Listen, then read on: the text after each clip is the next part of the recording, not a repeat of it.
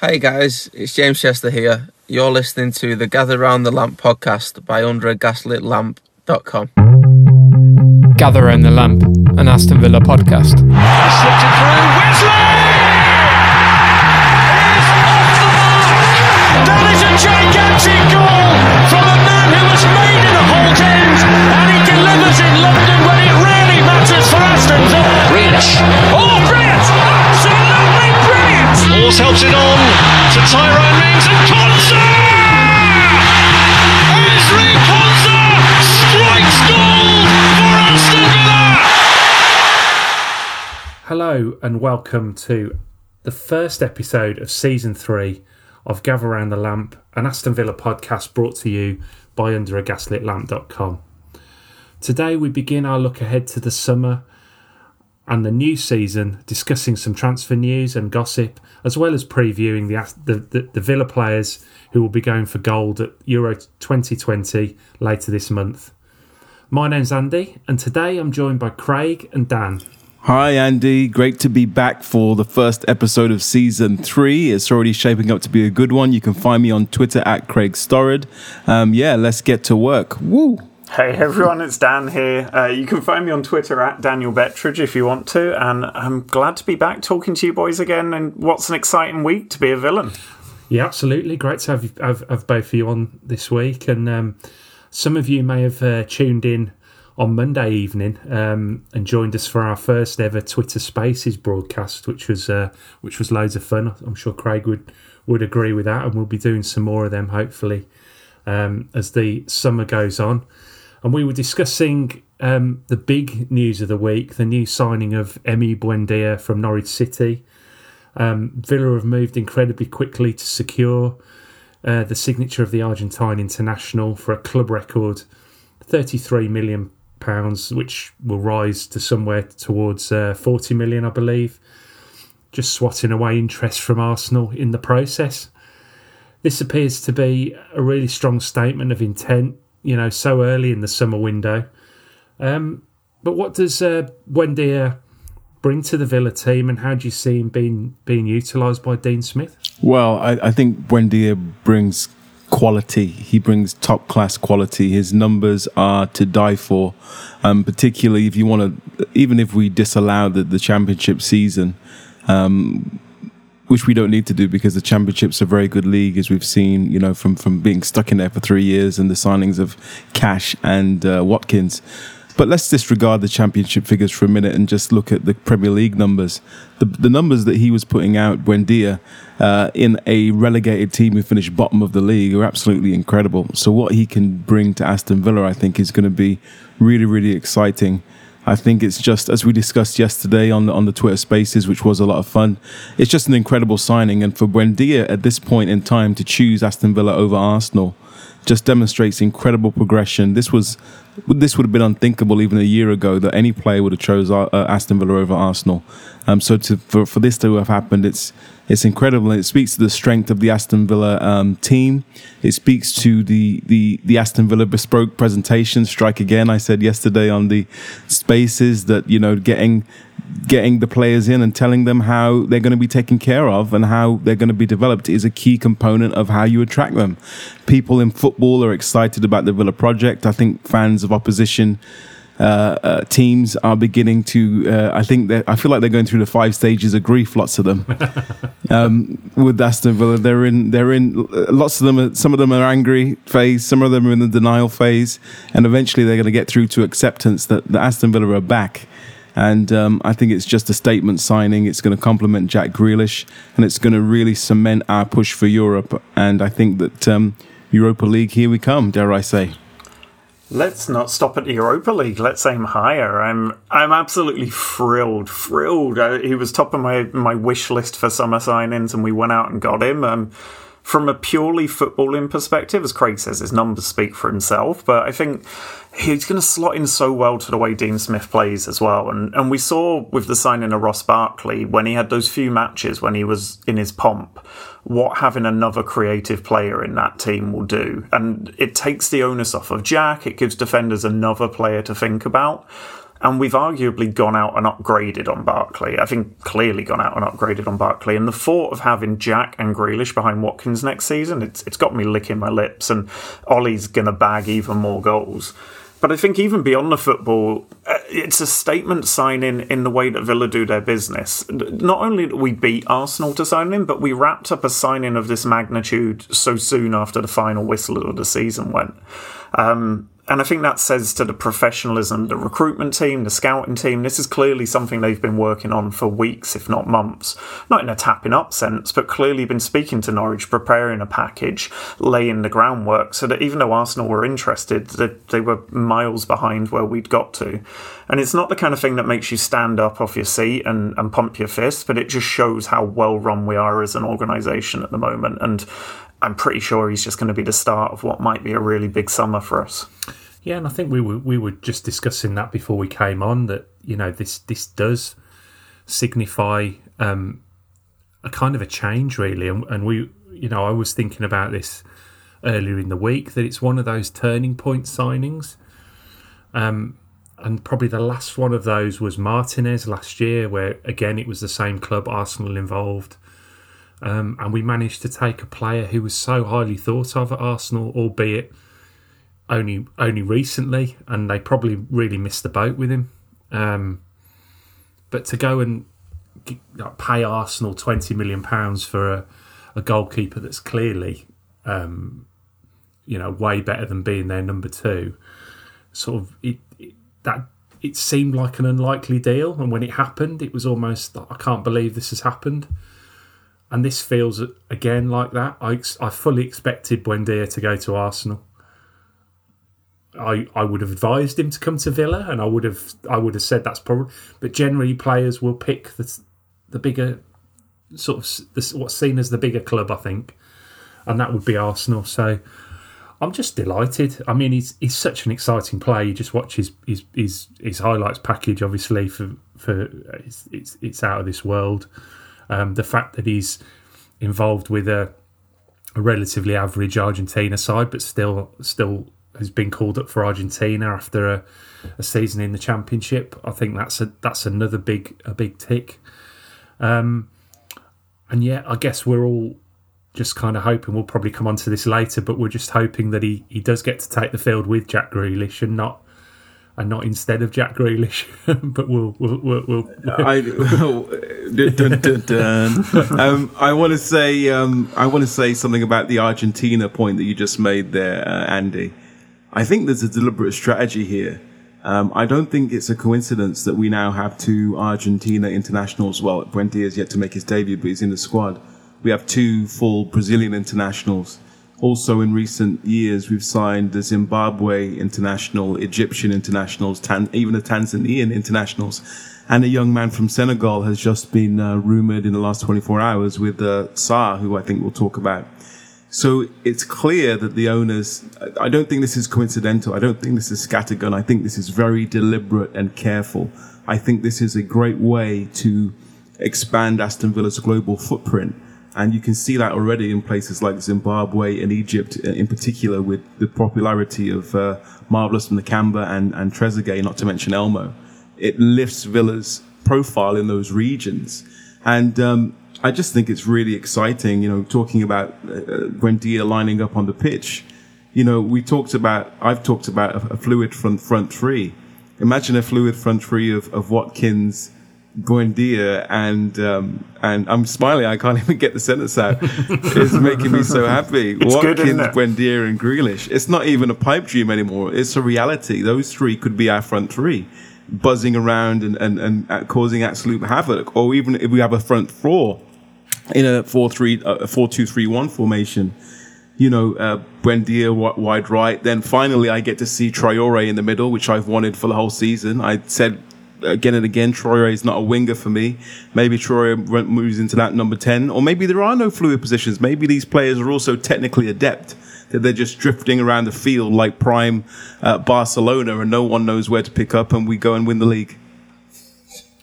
Do you know what's scary as well? Like that front three, look at the ages of him. What's Buendia? Yeah. 24? 24. I mean, he's a young lad who's already delivering at this level. I mean, he could go on to be world class, and the Villa coaching staff have a track record of improving players. I mean, you improve on him, the sky's the limit for the lad. And just bringing it back to the Argentina point, I think we all owe Emi Martinez a drink or maybe a cut of the agent's fee, because clearly over that ping pong game he had a word in his ear as well. Yeah, he may well have done. I think you mentioned the age there as well, and I was going to touch on that. In 24 years old, coming into some sort of prime, but still with improvement potentially, and still to go on to another level or two. When was the last time we were signing players in that kind of prime? For so long, really since Lambert came into the club, we've been signing players who were either young up and coming, quite often international or from abroad, players who are a prospect of sorts, or sort of older players on the way down, really. Someone asked me, when was the last time you felt this excited about a player? It might have been you, Dan. And I said John Terry. And it was for totally different reasons. It was for, being able to watch such a marquee player, such a big name player playing for Villa. But of course he was 37 when he joined Villa, and and to go from that to now being excited about signing Buendia at 24, who has the best years of his career ahead of him. I think that speaks volumes for where we're at. You've probably got to go back to the Martin O'Neill side, right? When we're stacking up Milner, Downing, we got Petrov, we got Gareth Barry, Ashley Young, of course, Gabby Agbonlahor before he lost his way, shall we say. That was a really young... Curtis Davis was, the future of English defending at that time. Obviously didn't quite work out that way, but he's had a solid career. Rio Coca, yeah. He was an England under 21 captain. He was up and coming as well. So that was the time, where Villa was the destination for all the top young players to come to and show their wares. Unfortunately, Martin O'Neill, this is probably a different podcast, then started adding to that with the likes of Marlon Harewood and Habib Bey, and completely blew the budget on a bunch of no-hopers. But what we did have was a really exciting team, and people within football, as I said earlier, know about the Aston Villa project now. It's going to take a while for that to filter out into the media. It's going to take a while for that to filter out into the mainstream, into the fans. But inside any industry, people know before the public know, if that makes sense. I know in the industry I work in, things before it becomes public knowledge, and it's the same thing in football. They know, Buendia knows, everyone knows. Aston Villa, we're back, baby.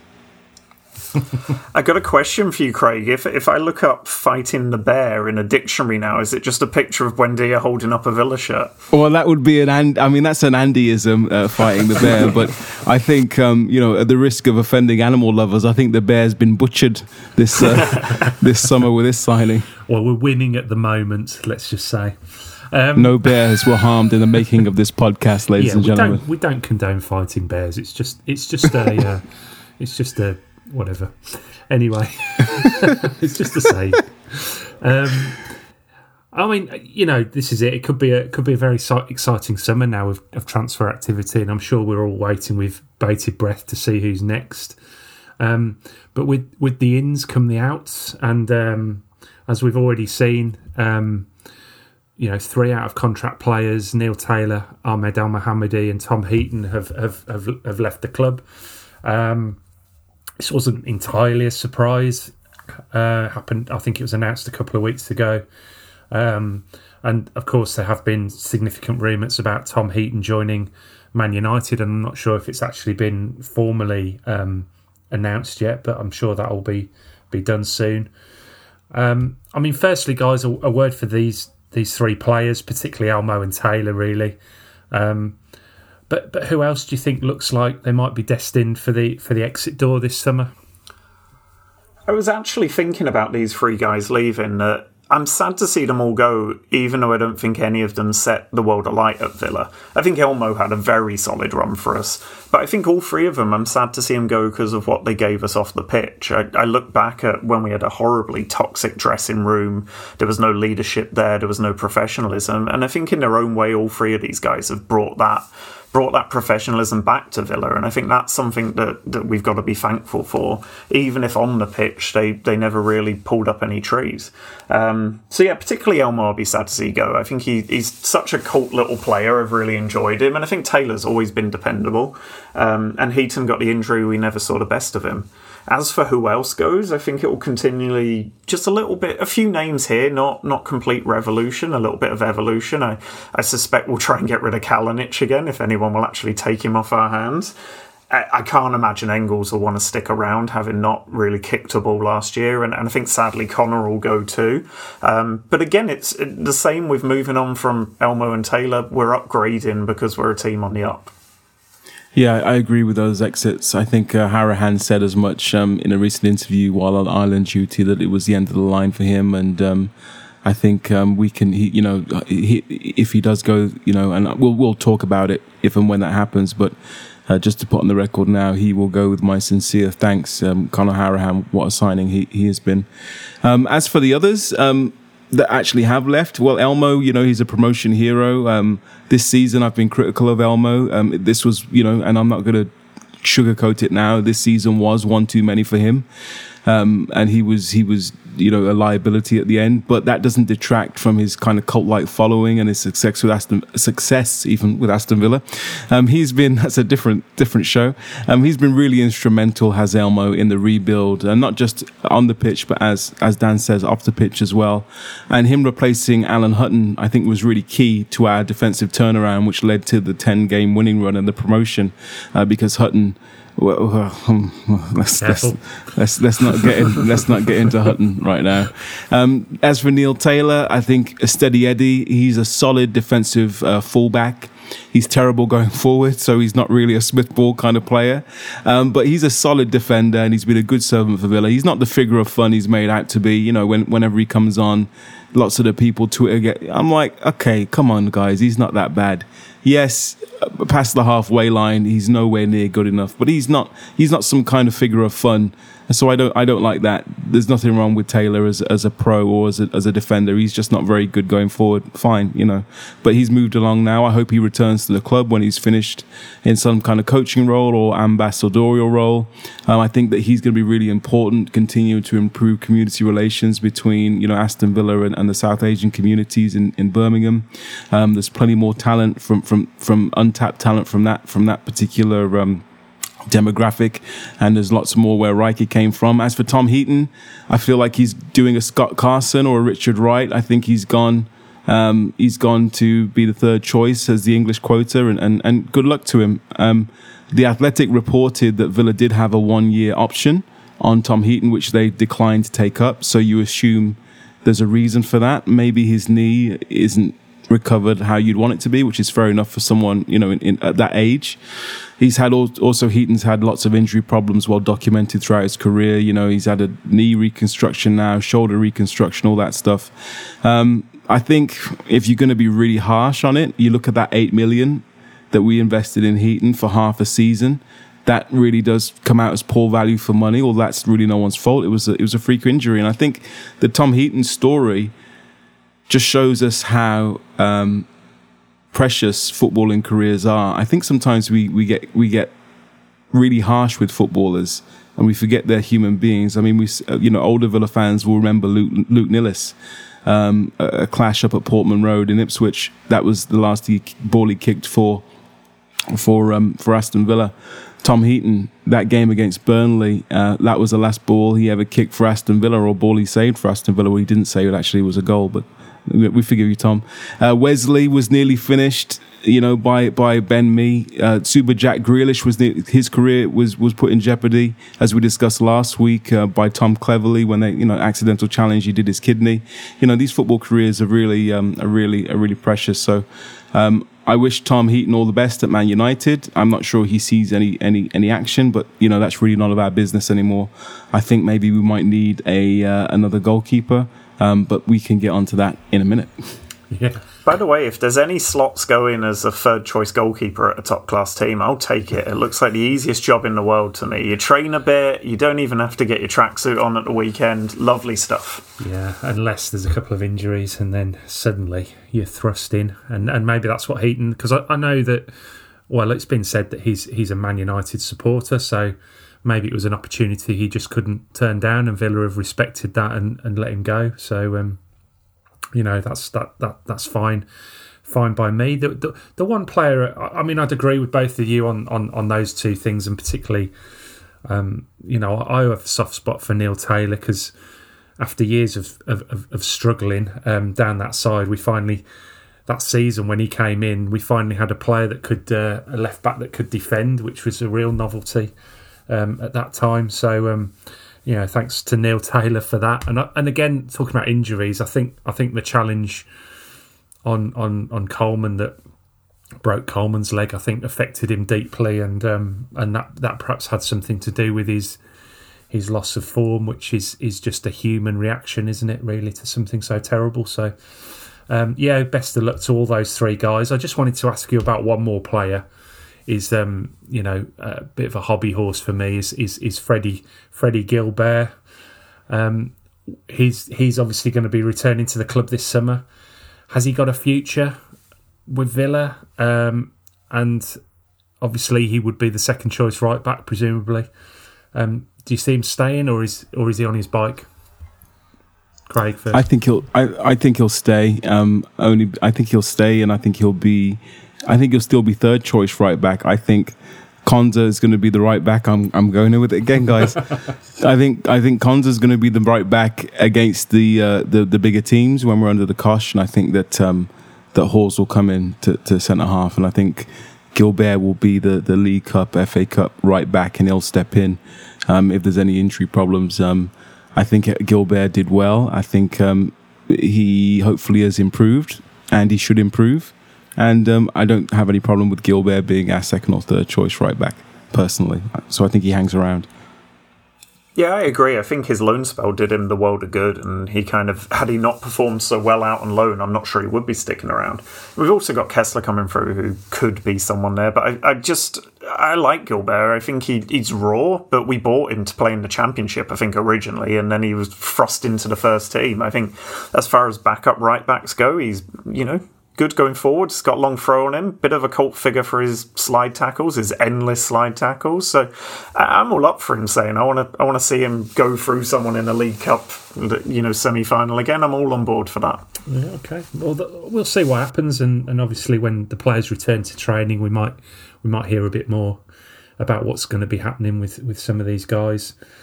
But of course, in the wake of the Emi Buendia breaking news this week. Came another huge link to a big name player, as several outlets stated that Villa were preparing a bid for Southampton captain James Ward-Prowse, the midfielder who destroyed Aston Villa with his set pieces at Villa Park last season.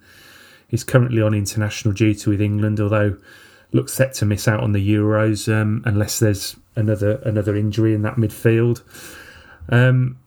This would be most likely be another huge fee, and Southampton would be really reluctant to let him leave. I would have said, particularly to what they might consider a potential rival.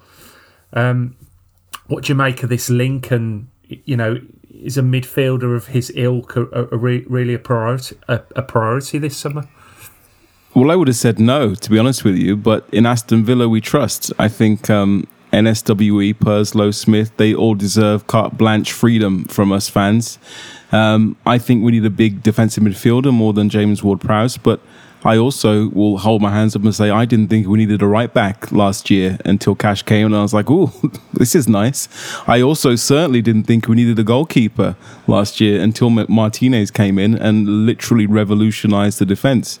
Arguably now Aston Villa's best Premier League era goalkeeper alongside the likes of Bosnich and Friedel after just one season. So for me to say we don't need a James Ward-Prowse, I'm going to leave it to the professionals. I think they have a plan. I think someone on Twitter likened the Grealish Buendia winning free kicks and then James Ward-Prowse stepping up to take them as a real-life footballing cheat code kind of thing. And I can see the merits of that. I think that, set-piece goals are a big part of football. I think we even see Man City have started exploiting set-piece goals because they have fantastic delivery. The centre-backs seem to score every week. Rodri pops up for Man City. So it really does have a value. I think that sometimes, the likes of Tony Pulis and Sam Allardyce have given set-pieces a bad name, but they are a very effective way of winning football matches, particularly when you have Jack Grealish being fouled left, right and centre. I mean, personally, in terms of James Ward-Prowse, I've never been particularly blown away with him.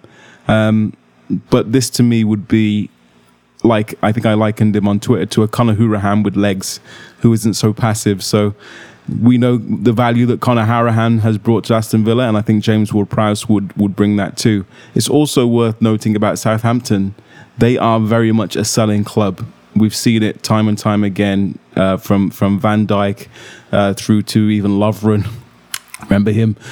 They sell their best players as a matter of course. That's just kind of what they do as a way, as part of their business model. Maybe somewhat similar to Norwich, although Southampton fans may not appreciate that comparison. But they do sell their best players, and that's what they've done with the likes of, as I say, Van Dijk, Lovren, Mane, so on and so forth. So maybe they're due for a big sale, and maybe James Ward-Prowse is on the market. Who knows? It's an interesting one for me. I think it's easy to get caught up in the set-piece delivery because it is so good, and we can obviously see, I think cheat code is such a great analogy for it because you can just see the amount of chances it'd have. But, I mean, he was one of the most improved players in the Premier League for me last year. Defensively, Hasenhüttl has got him doing things that we haven't seen from James Ward-Prowse before. And anyone who saw the 2 England games, the warm-up games, and managed to sit through them without falling asleep, he was possibly England's best player, particularly in the Romania game. He was doing that terrier work in midfield that is all too often underrated. And I'm not sure we've seen at Villa. Marvellous does it a bit. Dougie, when he's on form, does it. But I can see a space there for Ward-Prowse as a defensive midfielder who can also take a free kick in a corner. Do I think he's top priority? Probably not, but he strikes me as another one of those transfers of opportunity where the scouting department and transfer department have been told that he's available at a price and are thinking it's good business. And to be honest with you, it is good business. A 26-year-old captain who's also an England international who's improving, it strikes me as a bargain for 30 million, but then it's not my money, so anything strikes me as a bargain for 30 million if it's not my cash. I mean, it does seem kind of unlikely, and I'm not sure where this story's really come from. I think he was one of the players where, when I was thinking about players who I'd like us to sign, way back, you obviously look at where Villa are lacking, and of course set pieces, but also just that ball retention in the midfield. There's no doubt about it. We do not keep the ball well enough to play the type of system that Dean Smith wants to play. So you need players that are very, very comfortable in possession and find their target every time. And he is certainly one of those. And like you say, he is a terrier. He will win the ball back for you. And he's got an output as well. Which again we lack a little bit. Even players, someone like John McGinn, who we all love, his output probably this season isn't what you'd want it to be, really. So I don't see, whilst he's on the face of it, he's not a priority. It is a bit like the right back situation last year. We have other midfielders, but is there someone who's better? And for me, James Ward-Prowse would be the first man in that midfield. On the team sheet, so I'd love to sign him. I really would love to sign him. Of course, we have also been linked with a young Senegalese international, I believe, in the last 24 hours. Pape Sarr from Metz, and they're talking about a 25 to 30 million euro transfer fee for him. Our editor Regan did point out earlier that he is following Aston Villa on Instagram, which is a bit odd. So he's an 18-year-old. I believe he's a defensive midfielder, but he's a bit of a box-to-box player. this is the kind of signing, I think, where Langer sort of earns his wages, isn't it? And I just wonder what you two guys think of this link. I'm not going to pretend that I know anything about him. I read Regan's fantastic piece, and then I looked up the player on Football Manager, which is my equivalent of scouting. And basically all I can tell you is he looks like an exciting prospect. And I don't think he's the kind of guy who's going to come in and threaten the first team, but I think if we're looking at a player like him seriously, I agree with you, Andy. It shows that we're planning for the future, and this is why we've got a structure in place to identify the best young talents on the continent. And if he's one of those, and we're looking to spend that much money on a player who might come through in a few years' time, then it's further evidence for me of the direction Villa are going in. Not to sound like a flag-waving, Villa can't do anything wrong fan, but all of the noise is right. And obviously, like any fan, I'd rather see a big name that's going to go straight in the team sheet and that will excite me, but that's not how you build long-term success, and this strikes me as one of those moves for the future. Yeah, I think I agree with that. I think that at the mooted price, it seems quite high, but we spoke about this on the podcast last week, where I said that I want Villa to move into a place where they have a Douglas Luiz and they give someone we do like a 2-year loan, or we do like a transfer where we have a buyback. Maybe that's what this is. Maybe we get Sarr, and maybe because he's 18, he's still raw, he stays in France for a year and then joins us next year, which, to Dan's point, that is when you know you're a big club. If you can spend 15, 20, 25 million, whatever it is, on a young prospect, knowing that he's not going to play for you for 1 or 2 years, that's when you know you're in the big time. Or could it be that he's gonna come in and he's gonna be part of the first team squad? Who knows? But the truth is that Villa even being linked with these type of players is demonstration that we have moved up in the world, and that is reason to celebrate. Yeah, I totally agree with that, and we'll obviously see what comes. I mean, when you think about the speed in which we got the Buendia deal sorted, particularly while he was away in Argentina, anything could happen, and I wouldn't rule anything out at this point. Something could happen within days with any player really. So we'll wait and see, and we might be jumping on Spaces again to do another signing announcement. But I mean, there'll undoubtedly be plenty more links this summer, particularly probably in the goal scoring department, or maybe. Although I think Watkins has, certainly got that number 9 shirt nailed down for me.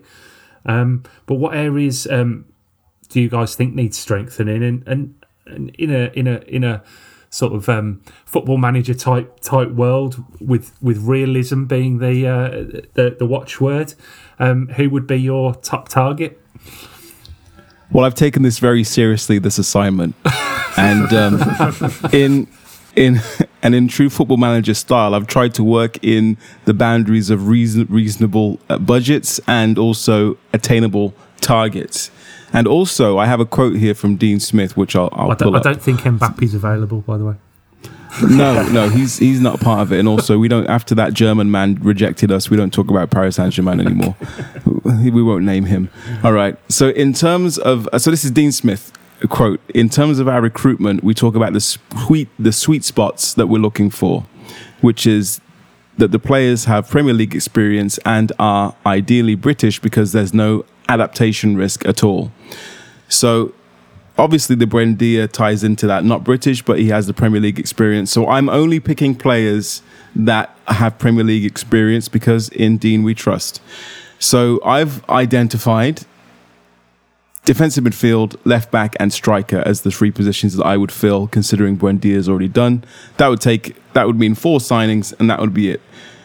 So I have my major pick for defensive midfield. My number 1 pick would be Bissouma from Brighton. Now, unfortunately, Liverpool are rumoured to want him, so I'm crossing him off the list as unrealistic. But he would be my number 1 choice. My number 2 choice, Arsenal fans, if you're tuning in to listen to our Buendia chat, is none other than Guendouzi. So Guendouzi is 6'1". He's tons of fun. He's unwanted at Arsenal. He's got 1 year left on his current deal. He's just had an excellent season in Germany.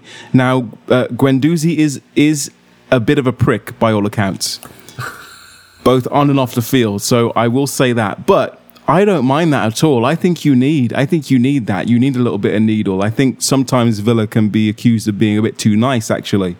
So as long as he's able to, but also, he came to London as a very young man. So, a year in Germany, hopefully he's matured a little bit so he won't be a problem in the dressing room. And I think we have enough leaders in there with the likes of Mings and Martinez to curb any errant behaviour. So Guendouzi would be my pick. I think you could pick him up for under £20 million, and I think he is a fantastic defensive midfielder. Sander Berg also is a possibility. Obviously, he's 6'5". Again, we need size in the midfield. Sheffield United are relegated. His release clause has been released from 45 million to 35 million, which could be a little pricey. But maybe we could send Davis on loan, or maybe do a swap deal with Engels, as someone has mentioned. He might be on the way. Harahan might be appealing to a Sheffield United as they try and bounce back into the Premier League. So yeah, so I think overall, my number one choice would be Bissouma, but I don't think that's possible. So I would sign Guendouzi from Arsenal for defensive midfield. I'll come on to left back in a minute, and I'll hand over to you guys. I would agree with you with Sander Berg. I think he's a phenomenal player, and there's not that many good defensive midfielders out there. I think Bissouma, you're right, is top of the class, but I think a big club's coming after him. For me, the striker position is important, but a lot of that rests on what's happening with Wesley. If the club think he can play or if he can't. If not, then Tammy got left out of the Champions League squad and would probably want to play in front of Jack and Buendia. But I looked at left back for this, because it strikes me that with Neil Taylor going, we've got a huge hole at left back behind Matty Targett. We're one injury away from an absolute black hole there, but also despite the season he's had, I think Matty Targett needs pushing still, and bringing in a player for competition is the way to do that. And similar to Craig, I looked at realistic transfers, and top of my list before Brentford got promoted would have been Rico Henry, who Dean Smith has previous experience with, is a cracking attacking left back, and I think is a really good player. But I think Brentford's promotion maybe kind of kiboshes that a little bit. So I looked at the teams from the Championship who didn't make it up, and noticed Lloyd Kelly at Bournemouth, who was a youngster who came through with a lot of promise, never really kicked on, but is young, English, can play centre-back or left-back, I think, and is a decent player, and I think would be the kind of player that you could bring in, knowing he's not going to get tons of minutes, but is young, bags of potential, and could really push Matt Targett. Yeah, that's a really good shout, actually, yeah. I think, it's hard with the left-back, because clearly Matt Targett is the number one, isn't he? And you're essentially bringing someone in to kind of learn behind him, aren't you? And that's the kind of position where maybe you want to go deep into those European markets and or the wider world, I suppose, and pick up someone who is a little bit under the radar, and I wouldn't know. I wouldn't have the first idea about that. Like you, Dan, I think no. I think I would certainly like to see Rico Henry. But yeah, I think maybe now they've gone up. But who knows? I mean, I don't. A lot depends on his contract situation. There's all kinds of different scenarios there, and I'm sure he's a player that's on Smith's radar. But I think, Craig, you had another position. You had was it a left back or a striker? Oh yeah. All right. So left back. So Guendouzi's already in the door for 20 million, but we have a limited budget. So for left back, I've gone the other way. I liked the look of Ryan Bertrand on a free transfer. As a guy, again, he's already played for Aston Villa, Premier League stalwart, Champions League winner, all that good stuff. England international. He's going to come in. He knows he's the wrong side of 30, so he's not necessarily going to be a starter, but he's going to be fighting with Targett, and you think he's gonna do well. But he's gone to Leicester, and Leicester don't make too many mistakes in the transfer market, so you can assume that that's a good buy for them. So I've gone to another English left back available on a free transfer, and that's Danny Rose. I would bring in Danny Rose on a free transfer. on a 2 or 1 year deal. And here's why. Danny Rose is only 30 years of age. He has Champions League experience. He has a wealth of Premier League experience. And he can go head-to-head with Target. He can compete with Target. Now, Rose is against the club policy, but when he's on a free transfer and the wages are going to be reasonable, that allows the money to be spent elsewhere. Because I think if we're spending 35 million on Buendia, if we're spending 20 million on Guendouzi, or 35 million even on Sander Berg, then you're already at the 70 million pound mark before you even looked at a striker. So I think that I would sign Danny Rose on a free transfer for a year. And maybe 2, maybe with the option of a second year in Villa's favour.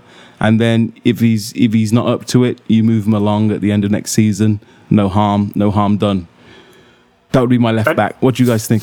Danny Rose. Danny Rose is a good shout, but I wonder what his wages would be. Again, it's not my money, so it doesn't matter. But the other thing that I like about Danny Rose, and it's a great shout, Craig, is he seems like a good guy. He's been through the mill a bit. He's stood up to chairman. He's stood up to bosses. He's got some character to him.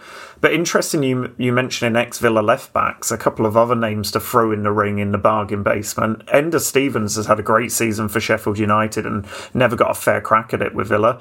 And a certain Jordan Amavi is available for not much either. If we want a left-back who can't defend, then look no further.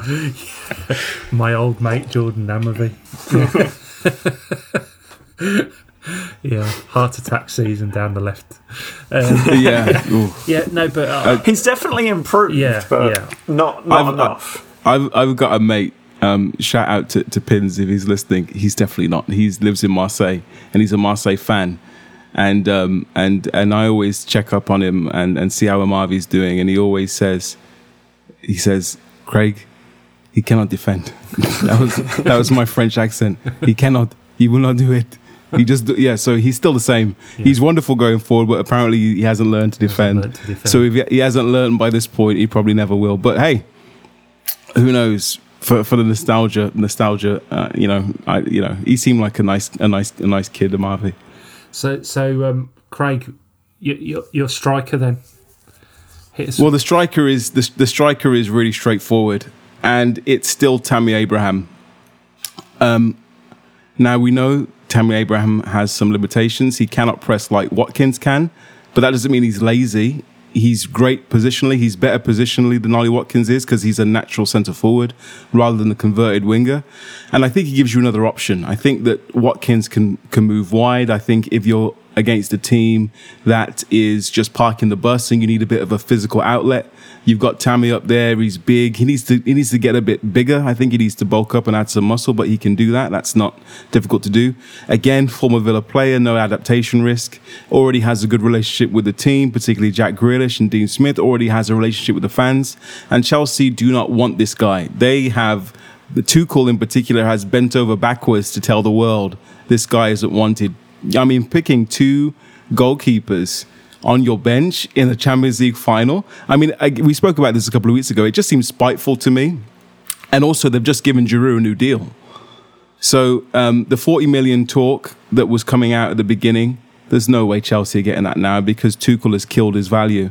Abraham's almost become like a forgotten man. I don't know what the figure would be, but I think it'd be closer to 25, 30 million at this point. I think at that price, he could be a real bargain, which sounds mad to say when you're talking about 25, 30 million pounds. But when you think of Ollie McBurney costing 20 million, 25 for Tammy could be quite a coup. Yeah, I agree with Tammy. I'd love to see Tammy come back. And I think with Jack playing the 10 role, Buendia on the right, it puts Ollie to the left in a very scary front four. Four. God, I can't do maths today.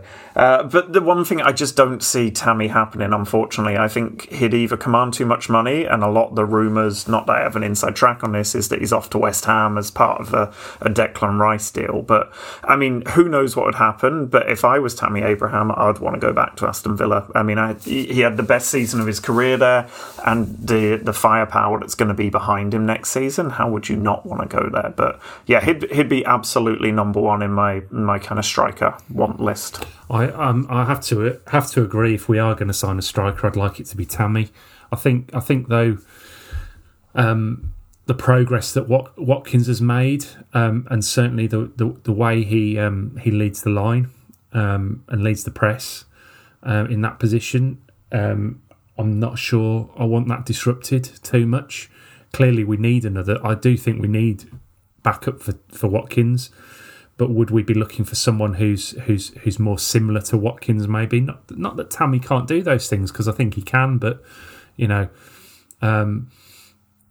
But then as well, you need options in a squad, and Tammy would provide a great option. But it's whether he wants to be an option or whether he wants to be the main man. And I'm sure at this point of his career, he wants to be the main man. And another link I heard was that he might be a make weight in the in a potential deal to get Haaland to Chelsea as well. So that might be another thing, you know. And you know. Well, I do have a backup. Don't worry. If Tammy Abraham isn't happening, we go back to our mates at Arsenal. And they have a young man called Eddie Nketiah who is for sale, apparently, to raise funds for... I don't know why these Arsenal fans think Arsenal have money. They have to sell to buy. Anyway, forget Arsenal. Eddie Nketiah as a young prospect striker to be behind Watkins. Again, he's not the same pressing forward that Watkins is, but Watkins is a bit of a unicorn. Where else do you find a pressing striker like Watkins? I mean, the only similar one is Vardy, and he's at the end of the road in terms of his career. So Eddie Nketiah would be my backup, but I think that Tammy. Oh my goodness, Dan, you're telling me, you guys telling me if we line up with Tammy up front, Ollie Watkins on the left, Jack Grealish at 10, Buendia at right wing, with Anwar El Ghazi poised on the bench. Look, and Bertie Traore poised on the bench, ready to come on and do some dancing. Gentlemen, no, I'm not turning. Start your engines. Turning my nose up at it. I'm just simply putting another argument. I've always wanted Tammy back at Villa, and it would be lovely to think it would happen. I just think it's gone quiet. There was a lot of talk about it 2 months ago or so, and it seems to have died off a bit now. And whether that is just because it's done and we're waiting for him to return from his holidays as they do, and we'll be announcing it. I don't know, but we'll just see. We'll just have to see on that one. I'd probably combust if we signed him, but we'll just have to wait and see, and I'll keep a lid on it for now. But I mean, I would love to also see Ward-Prowse, and I do agree we need a left back, but I would suggest that might be one of those under the radar Langer, McKenzie type signings, and I'm all for that, because Matt Targett was our player of the year, and I'm very happy with him at left back at the moment. But moving on, as we approach the Euros, one man seems to be dominating the discussion around the England camp, and that man is, of course, England's new number 7, Jack Grealish. It seems that Jackamania is starting to bubble away, and could go into overdrive if he can get up to full speed during the group stage of the tournament. Of course, alongside that is the inevitable talk of Jack being stolen away by one of the top clubs, with Man City seemingly the most likely destination. Talk me through the potential narratives of the summer and what it could mean for Jack Grealish and Aston Villa. In short, it's going to be the summer of Jack. I just, I've got a feeling in my bones that it's all just lined up for him, coming back from injury, performing well in the warm-up games, and just looking like he's ready to take the world by storm. We've seen it week in and week out for years. Now it's time for the rest of the world to see it. And as I say, I don't know what it is, something deep in my bones, kind of Villa fans' intuition, but I just feel like Jack Grealish is going to take the Euros by storm this year. I don't think he'll start the first game, but I think he'll come on and make himself indispensable. As to what that means for his career and what that means for Villa, the heart says he'll stick around. Why wouldn't you? Like, if you're performing well for England, you've got these great players coming into the club you love. And I also don't think he's a Pep player. I mean, all the links with Man City, he just doesn't strike me as a Pep Guardiola player. But that might just be me clinging on to false hope that he won't leave. I also think COVID rarely goes in our favour, but in the Jack situation it does, because I don't think there's that many clubs with the money to make a move for him. Yeah, I think I pretty much agree. I think Henry Winter, who is very close to Gareth Southgate, released a piece today in the Times talking about how Grealish shouldn't start. Which is obviously setting up, well, if you read between the lines with, connected journalists, you would assume that this is Henry Winter laying the table because Southgate's told him Grealish isn't starting against Croatia. So I think the idea that Grealish doesn't start will actually help him. It's going to be bad for Southgate because I think that England are going to huff and puff. I think that Foden is not as good as Jack Grealish today, as in June 2020. Today, Foden isn't as good as Grealish. I do think that Foden will go on to be a better player than Grealish when they're both at their peak. But I think today, Grealish is a better player. And I think Grealish should start. Rashford is out of sorts. Sterling is out of sorts. I'm not sure Jadon Sancho's ever had a good game for England, as good a player as he is.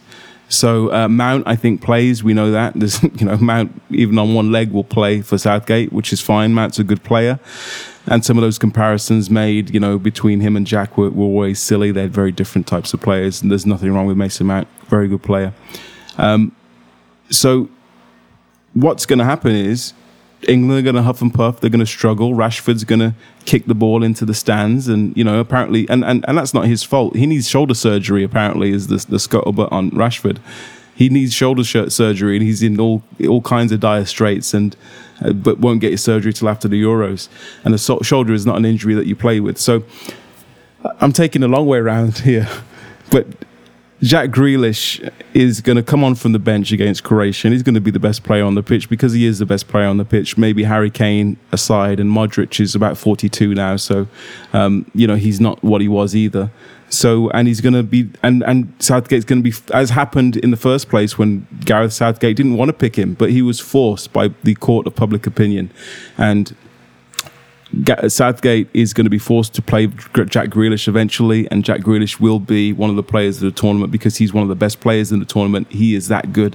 In terms of him leaving, I said yesterday on our Twitter chat, no, he's not leaving. It's been 9 months since he signed his contract. Babies haven't even been born yet that were conceived around that time.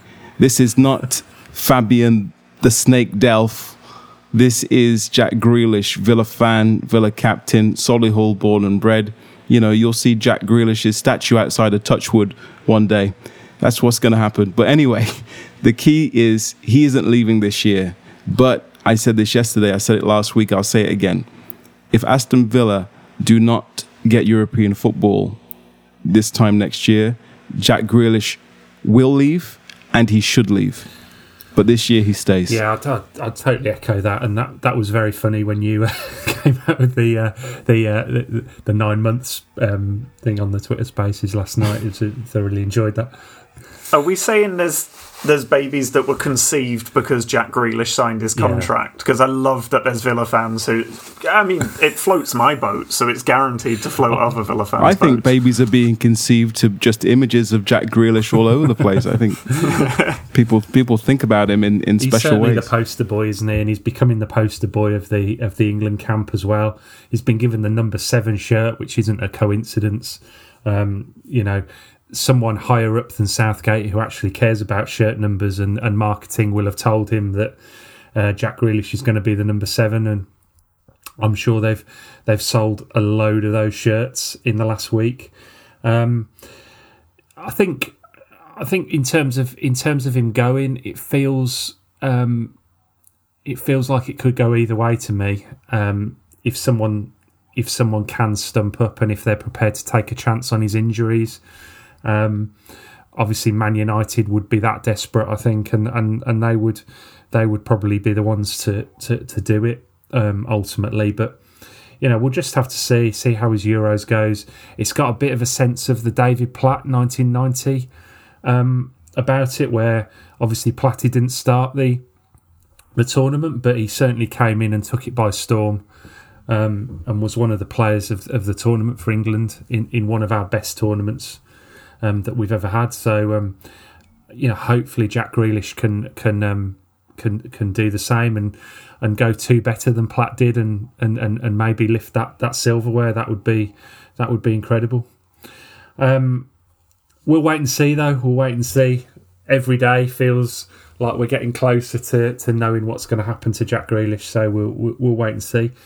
To go on a bit more of a downer. Sadly, for another one of our England squad members, it's been a bit of a different story. Tyrone Mings, despite starting both warm-up matches and contributing to clean sheets, seems to be having a difficult time convincing the media at large that he's worth his place in the squad.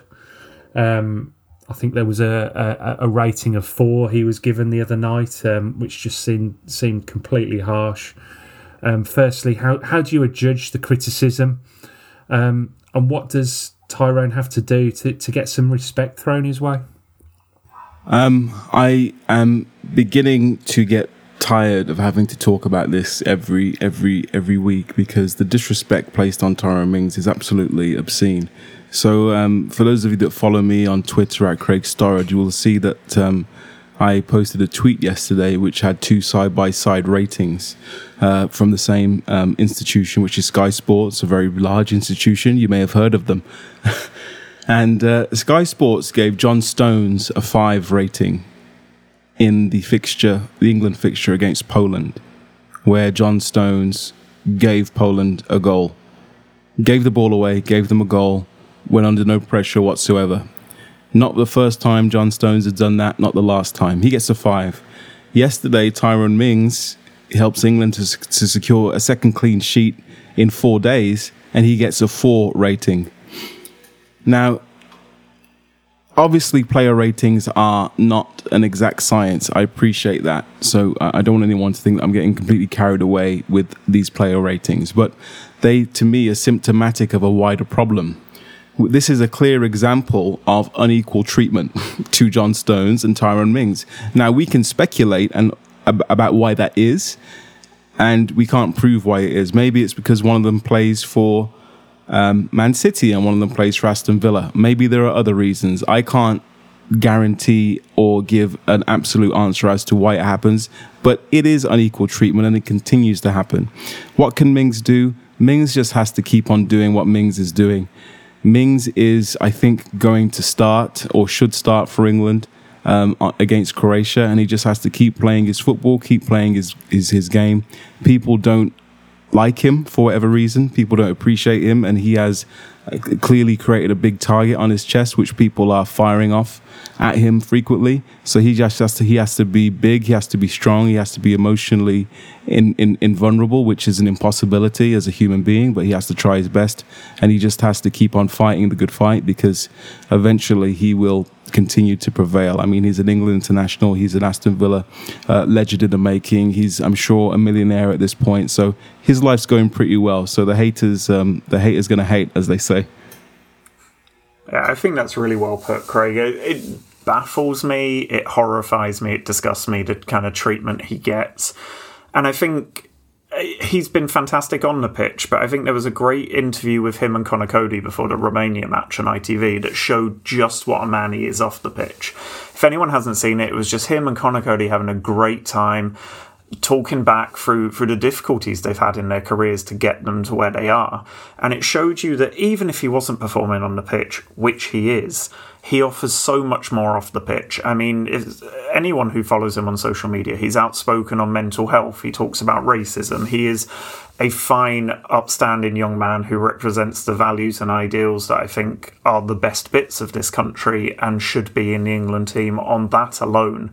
But the fact that he's probably the best centre-back England have at the moment and has had an excellent season and 2 good warm-up games baffles me that he gets a 4 from Sky Sports.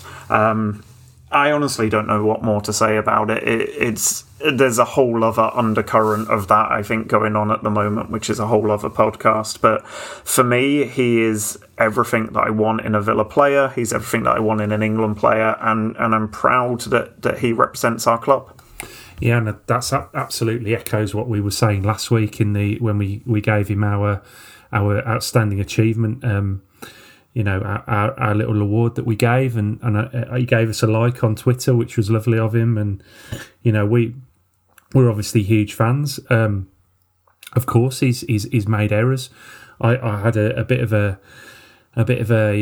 back and forth on social media with a gentleman the other day who obviously just said, he's rubbish, he's no good. That's why people don't like him.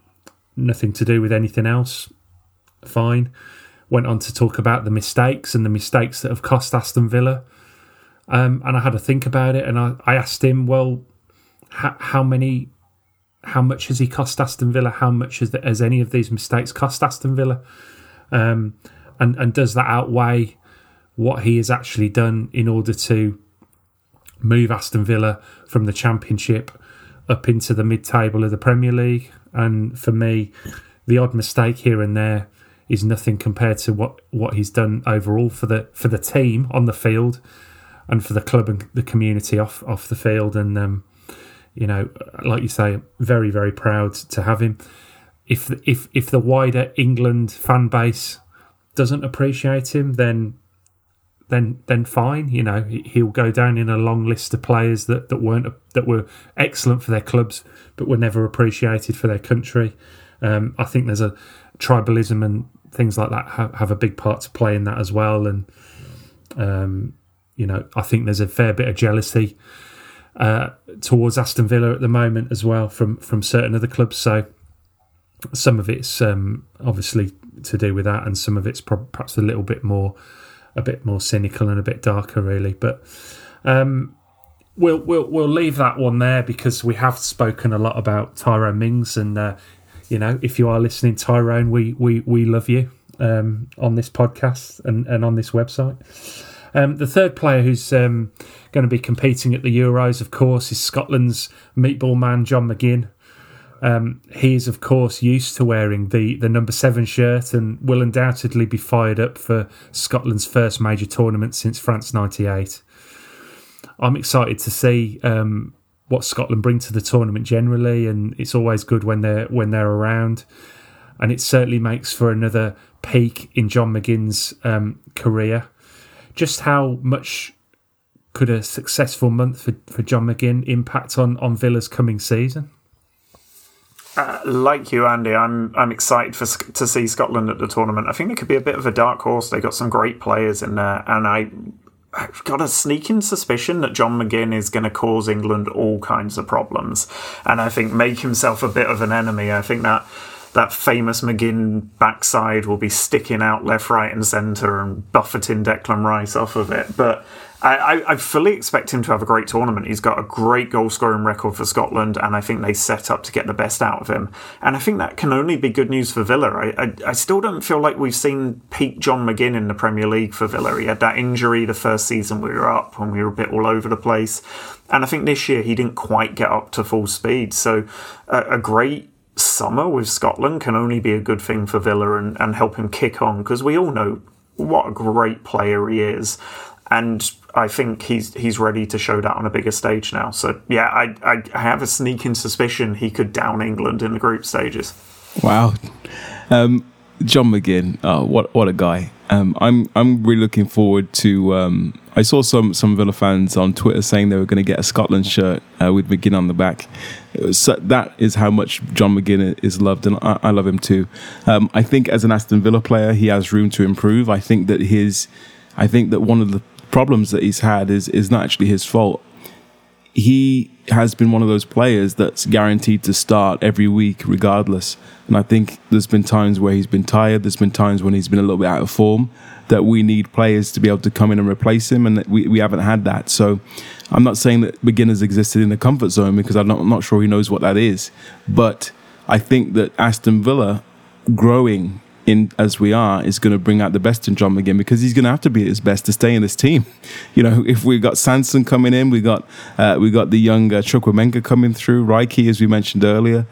John McGinn is going to have to be the best John McGinn if he wants to play every week for Aston Villa, and he has a chance here to make his mark on the international stage. Scotland are set up to get the best out of him. You know, those late arriving runs. He is a goal threat.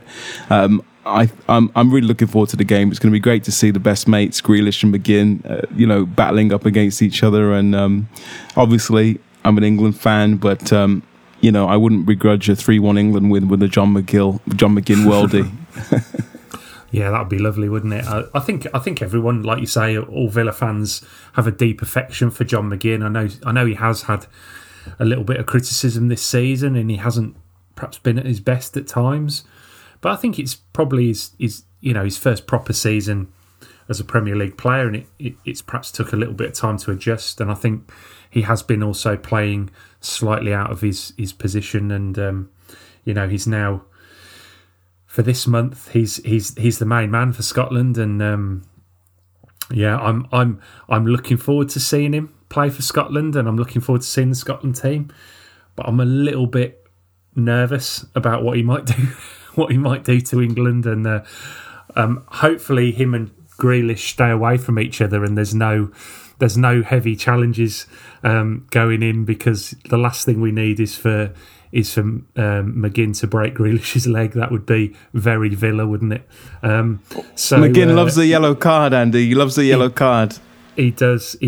Hopefully he's learned his lesson from those sort of studs up challenges, because that's what did for him last season. But yeah, I mean, I can't wait to see him, and I was one of those that thought maybe I'll get a number 7 Scotland shirt, and then I came to my senses and I got an England one instead. So but there we go. That's it's something great to have as a Villa fan, to have to look forward to watching our players play in a big tournament. And with certainly one or two of those players could make a really big impact, I think, and come back to Villa, come back to Bodymore Heath in July, just absolutely buzzing and raring to go. But that's all we've got time for today, and thanks to everyone for listening. Hope everyone's well. If you are liking our content, we are planning to continue our weekly podcasts over the summer. In some form or another, we'll see how that goes, and we will pop up every now on Spaces as well to chew the fat over the breaking news as it happens. If you're interested in that, obviously the best way to follow us is on social media, and we're on Twitter at Villa Lamp, and also Under a Gaslit Lamp on Facebook, or Under a Gaslit Lamp. UnderAGaslitLamp.com on the website for all the latest writing and articles. But thanks again to Craig and Dan for joining me today. Thanks to everyone for listening. Enjoy the first weekend of the Euros, and we'll be back next week to chew over the week's action. All the best, and up the Villa.